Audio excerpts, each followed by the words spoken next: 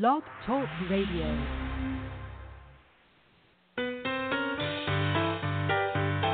Excuse me, yes, sir, I understand, but do you actually have the word yes in your vocabulary?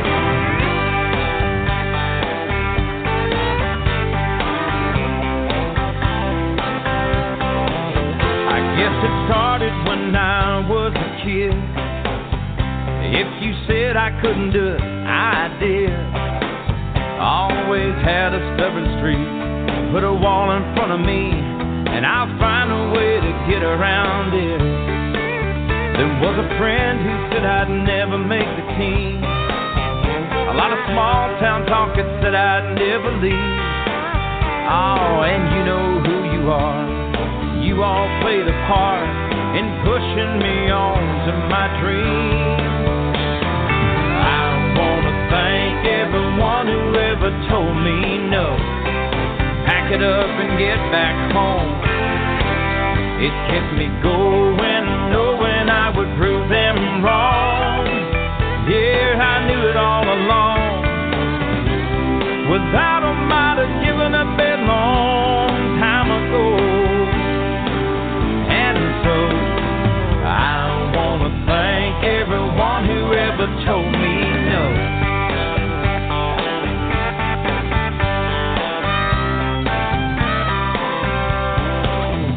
Played my music for a man behind the desk. He said, sorry, what you got, I just don't get it. Oh, but here I am today, standing on this stage, and I wonder even now if he gets it yet. I want to thank everyone who ever told me no. Pack it up and get back home. It kept me going, knowing I would prove them wrong.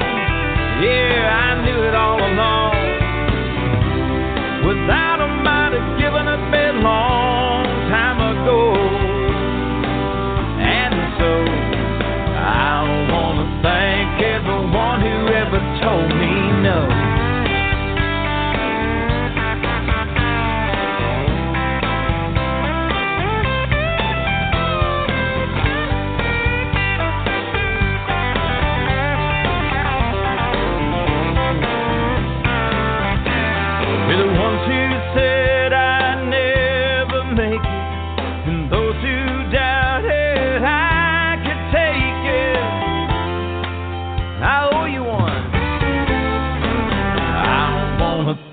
Everyone who ever told me no.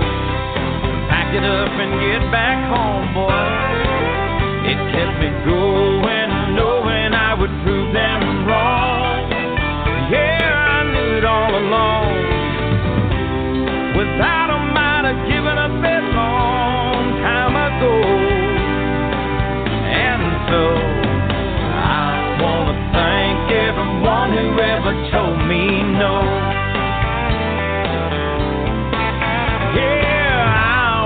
Thank everyone who ever told me no. We'll get back to you on that, son. Just keep trying. I'm not sure that you actually look like a star.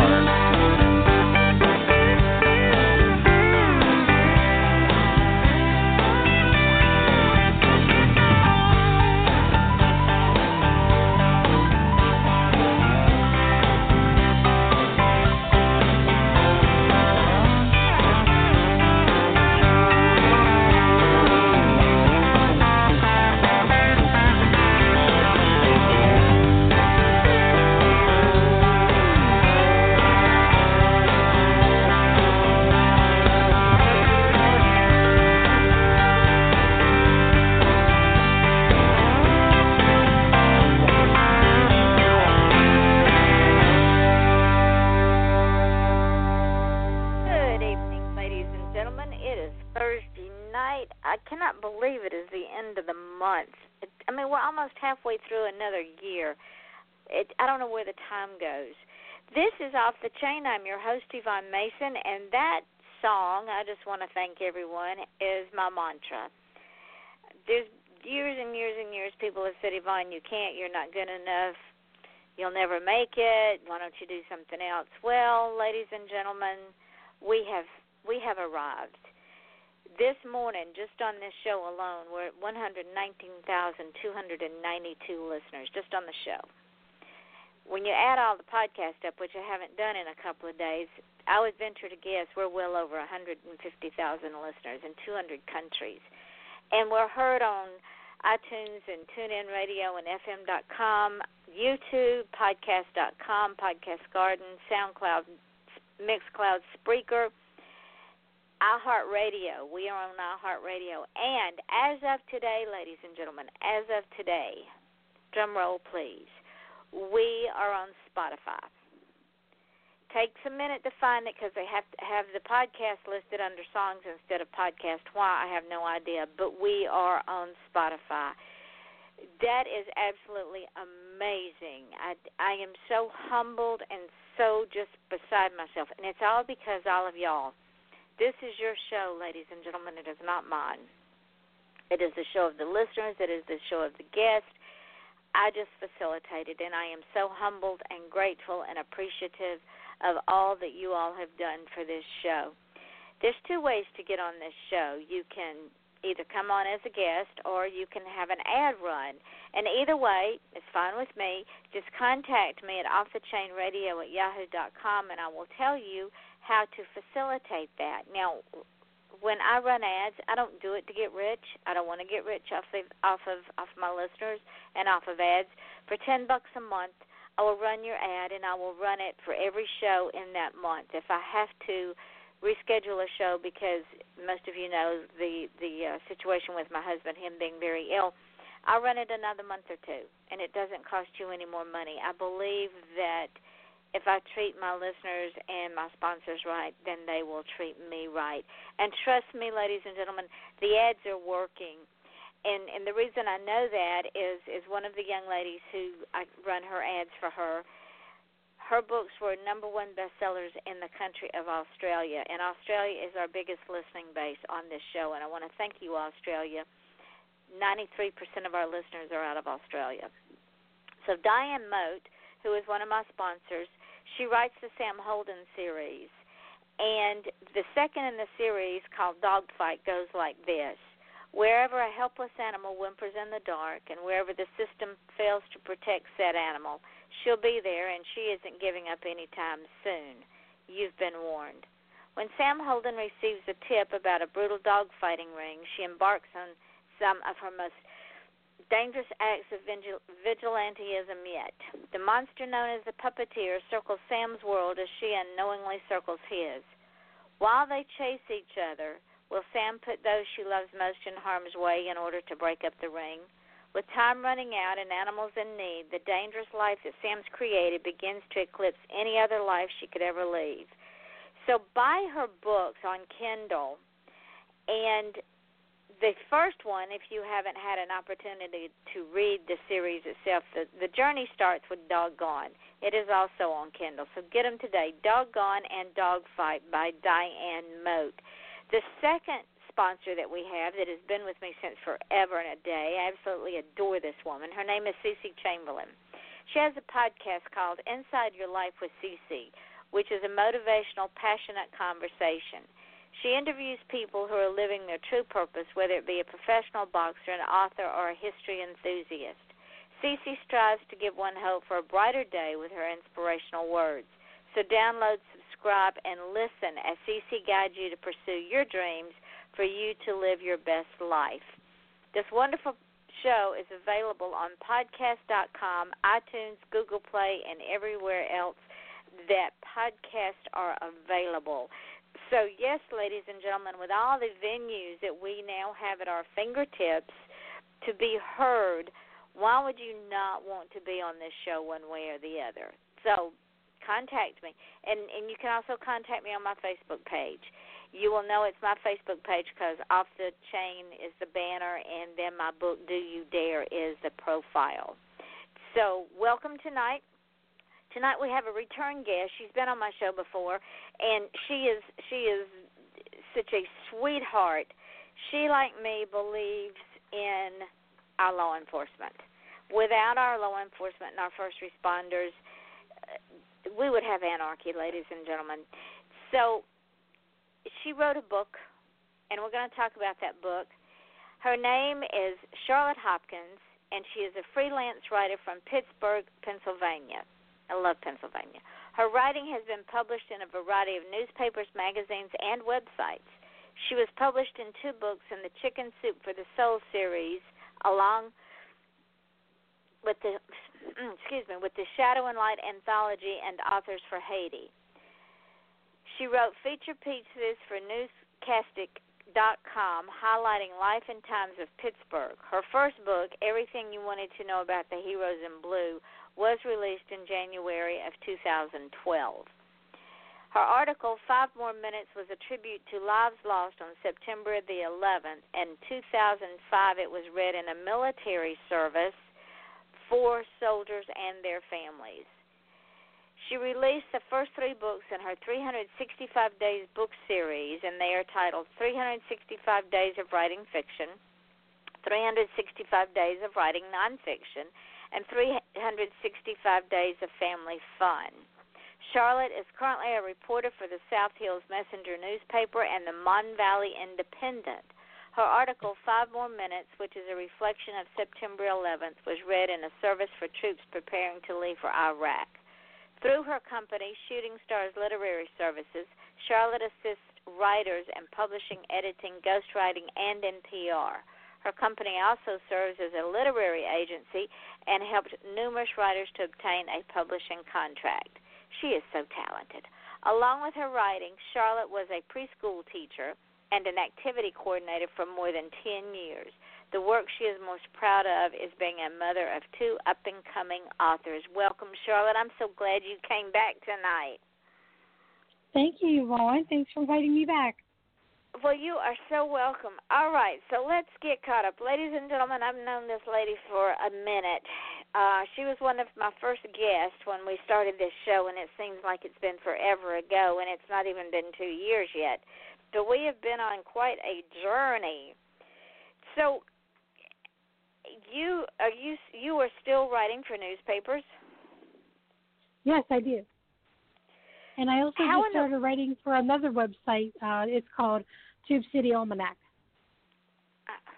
How in the world, with 2 wonderful children and all the other things that you do you have time to write for newspapers? I guess I don't sleep. I understand that. I do.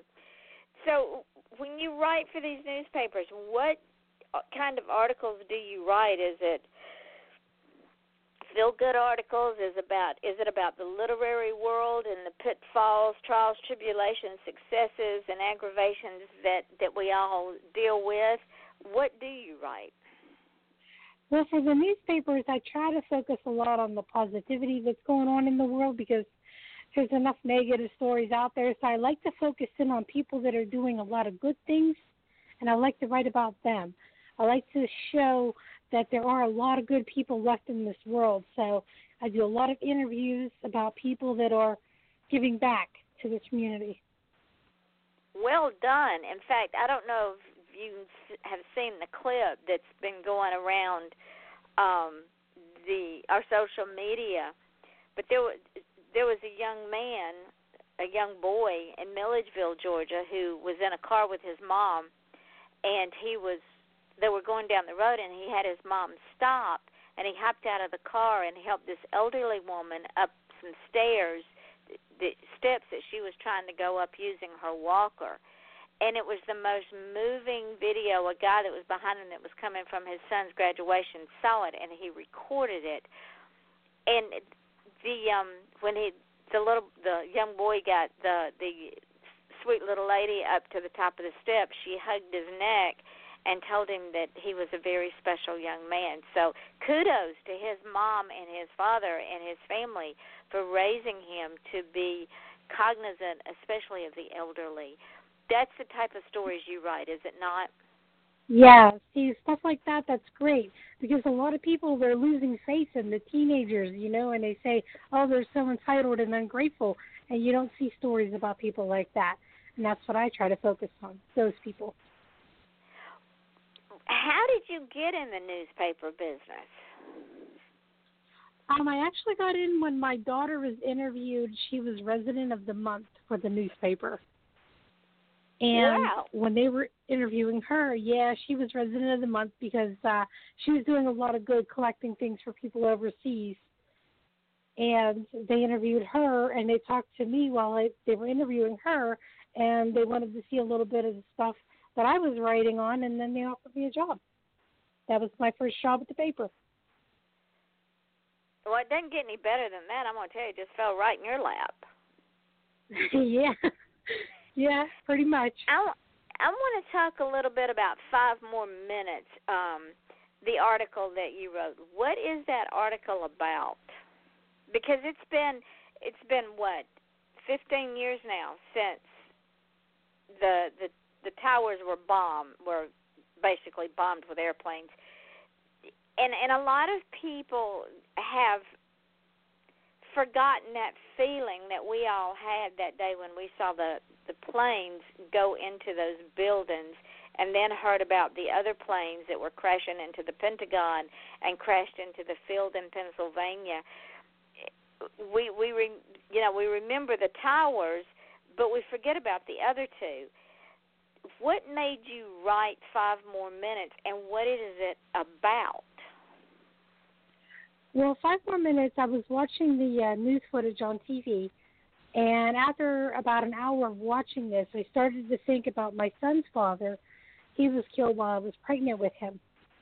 And I started thinking about him and how it felt to know that he was no longer going to be in this world with us. And I thought about all the children who are now receiving that same news that their father is no longer going to be in this world with them. And then I thought about all of these people who do have their father and they have their husband or their partner and they don't appreciate them, because sometimes people can be pretty mean in relationships. You get used to the other person and you start to take them for granted, and you don't realize how precious the time is with them. And then comparing the two groups of people, the ones that were now getting this information that their loved one is gone for good, and the others who still have that person and just aren't appreciating the valuable 5 minutes that they have that everyone else is now wishing they had. And it goes on and it talks about how would you feel if you were the one who got that news, because it feels horrible. It feels like time just completely stops.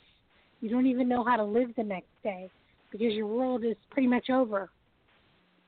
And I wanted people to realize how that would feel and to appreciate that 5 more minutes that they have with that person next to them. And that is true. We, as a society, don't stop to think that in the blink of an eye, we can lose the things that are most dear to us, and that are the ones that we love. I mean, the Bible tells us that, gold and silver can be stolen and passes away and can get lost, and it's just things. But when we lose those we love, you can't replace them. No, you can't. And you can't take them for granted. You shouldn't take them for granted, because they're not always going to be there. No, they're not. And you're right. How would stop and think how one would feel if they got the call, and the first thing most people say is, if I just had 5 more minutes, I would have said this and this and this and this. So why not say this and this and this and this now, and not live with that 5-minute regret? Exactly. To know that they're never going to be able to call you on the phone again. Any opportunity you had to say what you needed to say is gone. Yep, you were right, and you can't get it. You cannot go back in time and undo the unsaid words, the hug that wasn't done, or the I'm sorry's that should have been said, or the I love yous that should have been said, because those days are gone. Yeah, they're gone. And that's what that article is about, to value that 5 more minutes that the rest of us don't have anymore. And so, ladies and gentlemen, what Charlotte and I are both saying is, A, never let the sun go down on anger. B, when your loved ones leave the house or when you leave the house, those 3 little words, you need to say them because you might not have 5 more minutes. Life is gone in the blink of an eye. You're listening to someone that has learned that through the years and and Charlotte has learned it. In 5 more minutes they can be gone. So, can that article be found anywhere, Charlotte, if someone wanted to go and read it? I can actually send you a copy of it. It's no longer online, but I can send you a copy if you want to show it. Oh, that would be lovely, because I think people need they need that. People need to read that and to hold it dear to them, to understand that it doesn't take long for 5 more minutes to be a lifetime. So on a brighter note, before we get to your book, you wrote 365 days of writing fiction, 365 days of writing nonfiction, and 365 days of family fun. Let's talk about those 3 books. What are they about, and why 365 days? It started out actually just as an article I was doing for Author Magazine, and it just grew and grew. I was going to do an article on how to help yourself get through a writing jag, and I found myself finding all these ideas, and a lot of them I focused on some of the unusual days and how to use a holiday that's come up as an article for an idea. And I separated into 2, the fiction and the nonfiction, because some people are specifically just one genre. So I separated into the 2 books. How did you come up with the 365 days of family fun? Well, after I did the first 2 with the writing, I decided that I wanted to make it more into a series. And the next one I started was the family fun, and I did that because, the economy is not the best, and a lot of people are struggling. And some people get upset because they see, I'm going to take my kids here and there, but I don't have the money. And I wanted to show them that you can have fun every single day of the year without spending a fortune. And I showed them how to do it. 365 days of family fun, and it's all stuff you can do together that if it costs anything, it's minimal, and they're creative ideas. Some of them are fun, and they're ways to give back. For example, like Memo Day is May 21st, and the idea I had was to grab stacks of those little Post-it notes and take a memo to all the people you know about something you like about that person. It can be your neighbor. It can be the woman in the grocery store. And you and your kids can just make a day of it. And it's fun and it's cheering people up. I was just sitting here listening to you, and I had a vision come to my head. My oldest granddaughter graduated last week. Well, they had a graduation party for her at my daughter's house, and they, like you said, they created a fun day. They took tarps, blue tarps, and made slip and slides with them in their front yard. Down the hill they went on these man-made slip and slides, and it's the funniest video I've ever seen in my life. Even the grown-ups got into it. They didn't need to go out and spend $3,000 for an in-ground pool. But on top of that, they took the trailer. They have a trailer that they took tarps, and they made what they call a redneck swimming pool in that trailer. Yeah, see, and it doesn't cost you a fortune. You don't have to go to a park, and you're having a lot of fun. Exactly. and the kids were squealing with laughter, and the adults were getting mud in places that they shouldn't have been getting mud in when they were going down that slip and slide. But Brandy said they had a ball, and it didn't cost a fortune. So now you're writing books with your daughters, correct? Yeah, we're doing our first book. It's more of a fun piece. When she was little, we used to have fun, and we used to make lists for fun.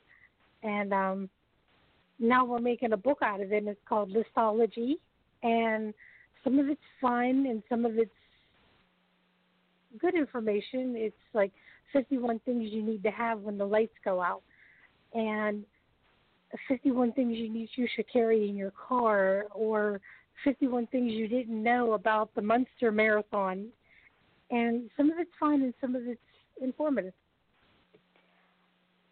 Okay, let's go to 51 things you need when your lights go out, as an example.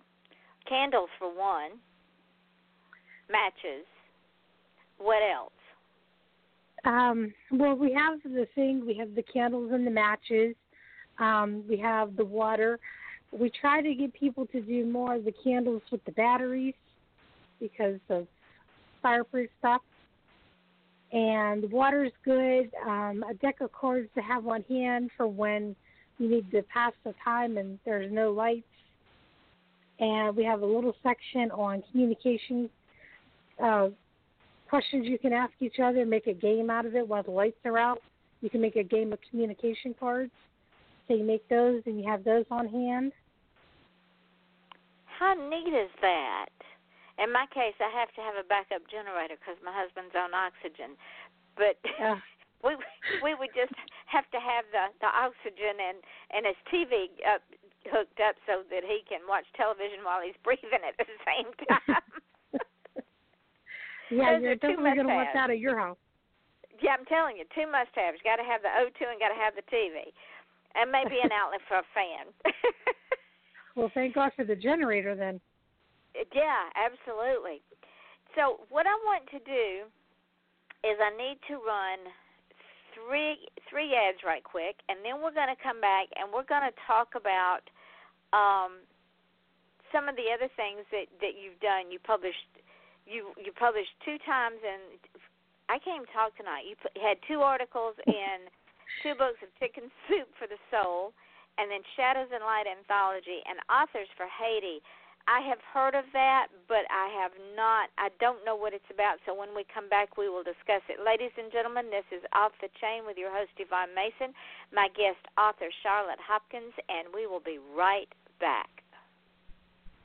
Do you have cougars on your porch swing? Are horses your new best friend? Do your nicest shoes get buried knee-deep in snow as your toes turn blue? Are you bothered by wolves at your woodpile? No, not that kind of wolf. Join wildlife artist and author Nancy Quinn and her family as they discover an exciting new life in Go West, Young Woman, a true Montana adventure. Available online and in bookstores. Or visit QuinnWildlifeArt.com for a personalized signed copy. Critics agree, it's a hoot.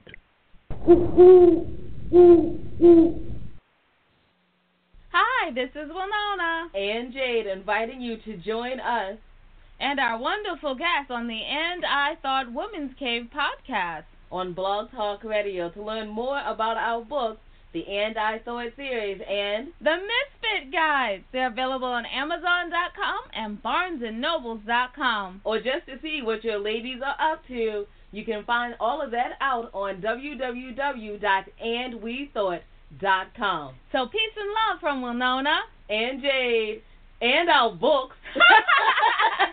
You're so silly. You silly. Remember, did you write that? That's funny. Remember to visit us at andwethought.com. Former Boston PD Captain Stanford Carter and his wife, forensic scientist Jill Seacrest, have decided to move to the Big Apple to accept positions with the New York branch of the FBI. Rookie agent Shania Deeprose completes the trinity as they collide head-on with raging and rampant social, political, and economic unrest amid a string of murders that seem unrelated and may be serial, copycat, thrill, or hate-driven. As they struggle to understand the mind and thought process of the orchestrators, killers, and victims, the team begins to wonder who's who. The line between black and white, superior and subordinate, right and wrong, and good and evil disappears as they are forced to reevaluate their own thoughts, feelings, and philosophies. Ultimately, every character must come to their own conclusions to these questions. Is justice ever more important than the law? Is playing God justifiable if it's for the greater good of all? Come along for the ride to see if Agent Carter will decide to stick to being a hunter or become judge, jury, and executioner instead. Find the answers to these questions when you read the new book, The Killing Collective. The Killing Collective is a character-driven story with big characters with depth. They're soul-searching in addition to the biggest case of the agents' careers. The Killing Collective, available on Amazon in both Kindle and paperback editions. Order your copy today. And we are back. This is Off the Chain. I'm your host, Yvonne Mason, with my guest, author Charlotte Hopkins, and we are getting drenched with a fog strangler down here. So if by chance the show goes off the air because my internet dies, we will get Charlotte back as quickly as we can. Now, before we went to break, you wrote 2 articles or 2 stories for Chicken of the Soup for the Soul, and then you also had articles in Shadow and Light anthologies and Authors for Haiti. Let's start with the last first. What was the Authors for Haiti? Well, in Authors for Haiti, that was actually put together by another author named Jennifer Brown, and she had a few authors work with her on contributing short stories. And the money she raised from that book, she donated to the tsunami victims in Haiti. And the story I contributed was a short story called Charm. And do you think that that short story will ever go into its own book? I'm working on that now, actually, because a lot of people asked for that to be expanded into a full novel. So I am working on that, and hopefully I'll have that done by next year. Way to go. Now, the 2 Chicken for the Soup, I can't talk. The 2 books where you had stories in Chicken for the Soup for the Soul, can those books still be purchased? Actually, one of them can be purchased. It's called Chicken Soup for the Soul, The Dog Did What, is the title of the book. And I have a short story in there about my son's dog, Leonidas. And the second book is titled My Amazing Mom, and that does not go on sale until January. So this one is new. Yes, this one is new. Wow. Well, you have to post it on social media so folks will know to go get it when it comes out. You also... Yeah, I'll let you know. I did that story for my niece, Kelly. It's called A Little Dot of Truth, because she's just an amazing mom, and I want her to know that. I want her to know that we're all proud of the job she's doing. So I wrote that for her. So she will live on in perpetuity. Yes, she will. And you also, see, ladies and gentlemen, this woman, she doesn't sleep. She's amazing. You have a company called Shooting Stars Literary Services. Now, tell me about your company. Well, so far I've done quite a bit of different areas in writing. I've helped a few authors to get their writing contracts. I do ghostwriting. I just did a book for a gentleman in Oklahoma, and I work with children. I do career day during Ringgold School District when they have their career days. I go there and I talk to the children that want to be a writer. So I just worked with a publisher that's actually going to help me get these children their first book deal. And you also do PR work, correct? Yes, I do a lot of the PR work. A lot of indie authors are stuck sort of with how to promote their books, and I have so many ways the writers can promote their books. And so I do a lot of the PR work for them. And you know that I preach that our books are not our brand, that we are a brand. So if someone were to come to you and say, Charlotte, I've got this book that I've written, and I don't know how to market it, to promote it. I don't know what to do. What would be your first piece of advice? The book is already finished? Yeah. So they're ready. They just finished it. They're ready to publish it, and they're ready to start marketing it. So how would you advise them? And they have because as you and I both know, we've been in this business long enough.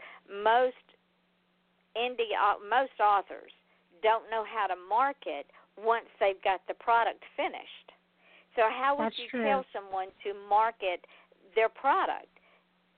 The first thing I would do is have them contact newspapers and do a press release. Then I would have them contact the small bookstores to start with the smaller ones since they're new. And they will hold opening book ceremonies for them. They'll hang up flyers for them. The smaller bookstores want to work with writers, so they are approachable. And a lot of writers don't realize that. You can approach them, and they'll hang something up to advertise your book coming out, and they'll set up a book signing for you. And you want to get sort of creative with where you go also. If you're doing a cookbook, then hold a book signing at a diner, a small diner. If your book is about wine, go to a local wine event and set up a table. It doesn't have to be a bookstore. Think about who's going to be buying your book and then go to where they're at and set up your book signing. So a lot of them you got to get creative with, and people just want to focus on the bookstores. But there are a lot of other types of stores and events you can go to also. That's very, very true. And as indie authors and as indie artists in general, we have to be creative. We have to think outside the box. I remember when I started out years ago, I always knew I was going to have to market myself, that nobody was going to market me, that I was going to have to do it. And I was doing things that hadn't been done before, and people were going, what are you doing? And I said, look, you make the Internet your friend for one thing, and you don't market your book, you market you because you're the brand. The book is just a byproduct. You market yourself, and you go and you approach, like you say, the indie bookstores because it's a win-win. They get people in, and you get books signed. Exactly. I'm holding a book fair coming up this August, and it's just for indie authors. And it's going to be at the library, and it's going to be to promote their books. And I have writing groups coming in because there are also going to be publishers there. And I have writers coming in to meet with them that want to know how to get their book published. So it's not just books that are going to be there. There's going to be artists there. There's going to be publishers there, anyone working in the writing field. So you got to be selective also when you hold your events. You can also invite others, because when you get others to join in with you, you get more people to come. Absolutely. Now, in the few remaining minutes we have, let's talk about your book. Now, ladies and gentlemen, she wrote this book. She interviewed a lot of people.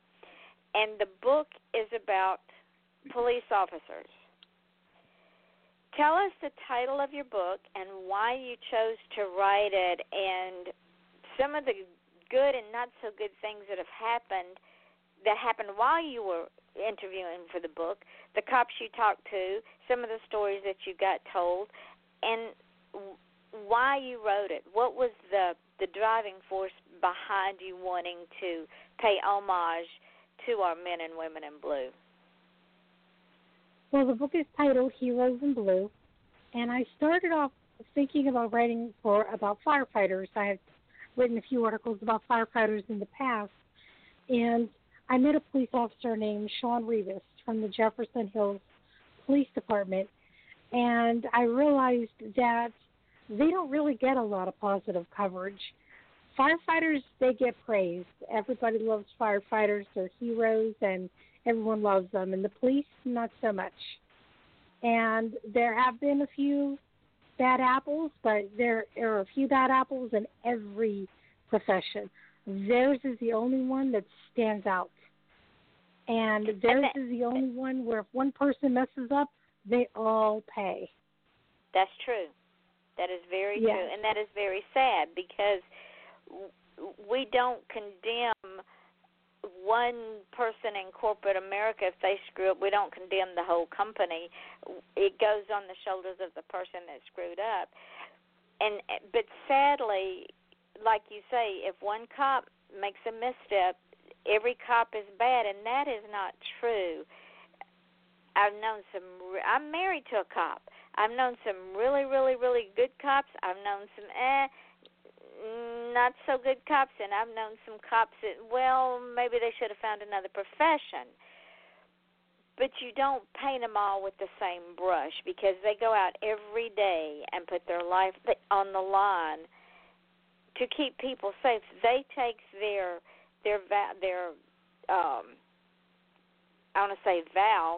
charge very seriously, to protect and to serve. In that order. They protect us and they serve us. So and the thing that's great about them is that they do this, they risk their life for you, and they don't even know you. Exactly. Where we're running out, they're running in. Think of all ladies and gentlemen, think of all the first responders at 9/11, and that a lot of those were cops. Think of all the first responders that go to the school shootings and the terrorist attacks. They're cops. Now, granted, the one we had down here in Florida, I don't know if he had his thumb up his ass. I don't know if he got scared. I don't know what happened to this man. But he would not go in, and he was a deputy. He would not go into school. I don't know if he was afraid of what he would see. I don't know what was in that man's mind, but everybody wanted to paint him with the same brush, paint all the others with the same brush, and that's not fair because when SWAT got there, they broke protocol. In fact, Charlotte, I don't know if you read it or not, but 9 SWAT team members were put on a 5-day suspension because they were at a training session right down the street from the school. When the call came in, they stopped what they were doing, went to the school, and they breached protocol and broke the doors down and went in. And they were put on suspension because they weren't given a direct order to go in. Well, you know what? They're heroes as far as I'm concerned because it could have been so much worse. And you see, you don't hear anyone talk about them. You only hear them talk about the one guy that messed up. Exactly. So when you were doing your interviewing, how, I don't want to say honest because that's not the word I'm looking for, how open were the officers that you sat down and talked with? How willing were they to talk with you and tell you their stories? Well, a few of them were a little hesitant at first because they didn't know me and I'm questioning them out of the blue, and they have to watch their back. There are people that want to kill them. So they kind of quizzed me a little bit first to make sure I was safe. A lot of them did that. And as I interviewed them and they were telling me their stories, and everything in this book has been proven to me to be true. They've shown me medical reports. They've shown me articles. Everything I asked them, I had basically had them show me that really happened. I wanted to see photos of who they were talking about because I didn't want it to come back later that this wasn't true. And to be honest, there were 2 police officers I interviewed that were not telling me the truth, and I did not include them because I wanted it to be brutally honest. And I think some of them actually felt good with getting their story out because, I mean, they're just so emotionally beat down sometimes with being hated by the public. I think some of them felt good with getting out that, you know, they're not bad people. Look, I did this. I'm not a bad guy. And that the sad part, what the John Q. public forgets is they're human beings. They have feelings. They have emotions. They have families that they just want to go home to, that they leave every day to put themselves between us and a bullet because their desire is to protect and serve. And we treat them like they're third-class citizens. And we should be treating them like they're heroes because they are heroes. They go into neighborhoods I wouldn't be caught dead in, much less at dark or in daylight, just because the neighborhoods are so crime-ridden. They go on domestic calls, which is the worst call, ladies and gentlemen. When a cop gets a domestic call, they would rather take a beating than go to that call because they have no idea what they're going to encounter. And I'm sure you ran across a couple of those stories in your research, Charlotte, while you were working on that book. Oh, I did, yes. And did they not say that they hate going on those calls? Yes, and I talked to one officer. His twin brother was a police officer who was killed on a domestic call. And see, ladies and gentlemen, what happens when they get a domestic call? They don't know what they're stepping into because 9 times out of 10, it's the man doing the crime, and the women are the victims, the women and the children. But as soon as the cops show up, and it's the wife or the girlfriend or the significant other that's called them, and as soon as the cops show up to apprehend the guy to keep him from hurting her and the children, they turn on the cops. Because 9 times out of 10, their excuse is, well, that's my bread and butter. He loves me. He takes care of me. And in the meantime, the man's going, when I get out of jail, I'm going to kill you. So the victim winds up turning on the cops. Or the man starts shooting up the place, and people start getting killed. So they hate going on domestic calls. Yeah, almost all of them told me that's their worst, that's their most dangerous call. It certainly is, and it shouldn't be that way. In fact, there are, I believe, down here, if I'm not mistaken, and pretty sure in Georgia, that they will not allow a single unit to go on a domestic. They always have to have a partner, and they have to have backup anytime they go on a domestic because of the danger now. Yes, it's scary for them. One of the officers in my book is Officer Crawshaw from here in Pennsylvania, and he was answering a call about a disturbance in a home, and he was waiting for his backup. And as he was proceeding to get out of the car, the guy came out of the home and shot him dead.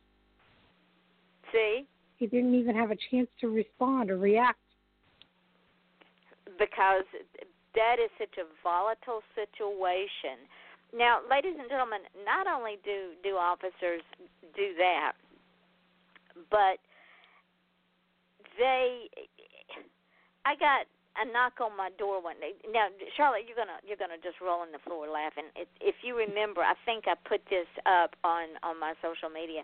Got a knock on my door, and it was 2 officers, and I'm going, what's going on? You know, we had a drug deal down the street or what? And he said, I just wanted to let you know that the city is going to cut back your poinciana tree. I said, what? He said, yes, ma'am, they're going to trim your limbs. And I said, and they sent you to my door, took you off the street, had you knock on my door to tell me they're going to cut limbs off my tree. Well, yes, ma'am. I said, oh, hell no. So I took myself outside, and I said, excuse me, boys. You don't be sending no cop up and I was talking like I was out of the backwoods. And I said, you don't send a cop to my door to tell me you're going to cut limbs off my trees, which I didn't mind them cutting the limbs off the trees because it was right there at the stop sign they needed being cut. And my husband and I couldn't do it. I said, if you don't have guts enough to knock on my door yourself, don't send a cop to my door. You just took them off the street. And we have enough crime in this city that we can't afford to have a cop off the street. Well, the two cops are behind me just rolling because I'm reading these people the riot act. And the guy said, well, ma'am, sometimes when we do that, we get abused by the homeowner. I said, well, that's when you call the cop, dumbass, not before you're anticipating a crime that's not happened yet. You probably said exactly what they wanted to say. I did, because he told me, he said, Yvonne, that I agree with you. He said, this is ridiculous. So I marched my happy little self in the house, and I sent a letter to the mayor, who we know personally, and I told him the stupidity of the city and in the fact that they did that. I said, our cops, we pay our cops to be fighting crime, not be babysitters for grown men. I said, if they don't have guts enough to knock on my door, then they don't need to show up on my yard cutting down the limbs off of my trees. So they went. They fixed that. They don't do that anymore. Well, when you get mad, you really get mad, huh? Yeah. Well, yeah. I mean, I've got drug deals going down on the streets on either side of me. I got drug deals going down in my neighborhood. The street out in front of my house is like a quarter-mile straight away, and they want to take two cops off the street to come knock on my door and babysit grown men that are cutting limbs down. I don't think so. They've lost their collective minds.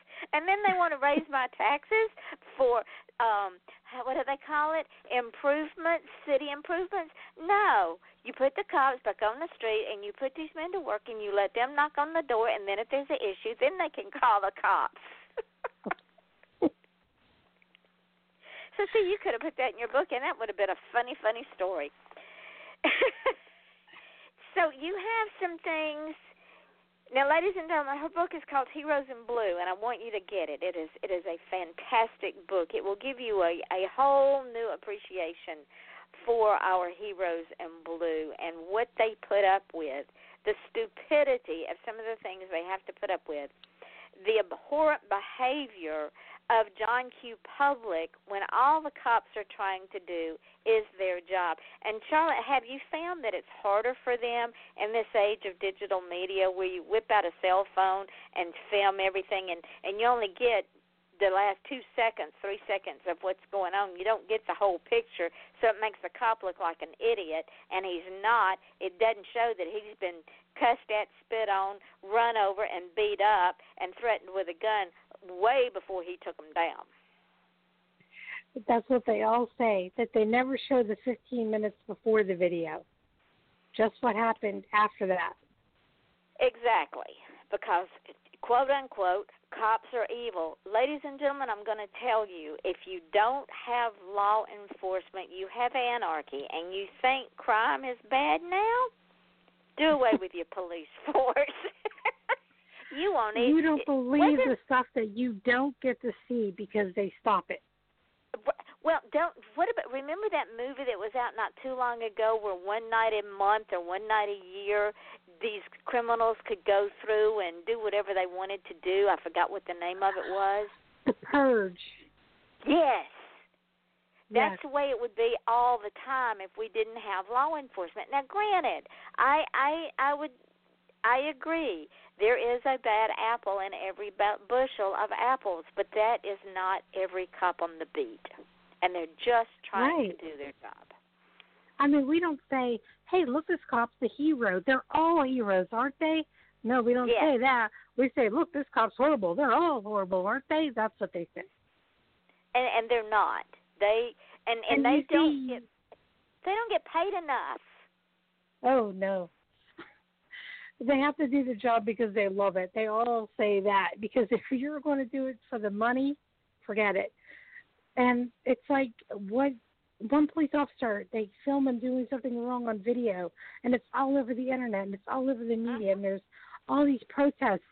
But then you're missing the other things that have happened that aren't broadcast because I guess that doesn't look good to the media. And one officer who just broke my heart when I read his story, his name was Rodney Thompson, and he stopped the man from robbing a store. The man had a knife on him, and he was able to intervene, like literally stop him, right in front of him, and stop him. And he realized that the man he did have a knife on him, and when he pulled the knife out on the officer, he maced him, and the man started to run, and he just kept chasing him. He said he can't let this crazy man loose into the public. There's innocent people. It's the middle of a shopping center. There's people wanting to shop with their families, and he chased after him to protect everybody that's out and about on their day.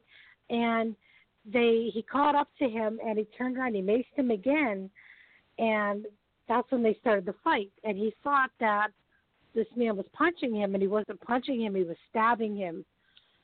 And with the adrenaline, and he didn't realize that he was being stabbed repeatedly over and over again until all of a sudden things started to get cold, and he realized that there's blood running down him, and he was getting weak. And the first thing he did was he pulled off his bulletproof vest, and as soon as he pulled it off, he said blood just gushed down his chest, out from the bottom of his pant leg, and he radioed, he's been stabbed, he needs backup. And one of the first officers that showed up pulled in, and as soon as he pulled in, that was when Rodney just got so weak he couldn't stand anymore, and he just collapsed on the hood of his car. And when at the hospital, they operated on him for 8 hours. He died twice during the operating room. This man had completely severed his subclavian artery and subclavian vein completely in two. Jeez. God, he is a hero. And we're going to end. That's a hero, and you don't know his story. They don't air that. Nope, they don't. They don't. He saved everybody that was in the shopping center that day, saved them all from what could have happened, and nobody talked about it. And with that, because we're running out of time, tell everybody where your book can be found, where you can be found, and let's get this book back out in circulation, because now is the time. Everybody needs to read this book. Whether you're a cop, whether you're not, we need to support our men and women in blue. So tell them where you can be found, where the book can be found. The book can be found on Higher Ground Books and Media website. That's the publisher that just re-released it. And it can also be found on Amazon, Heroes in Blue. And you can be found on Facebook, correct? And I can be found on Facebook.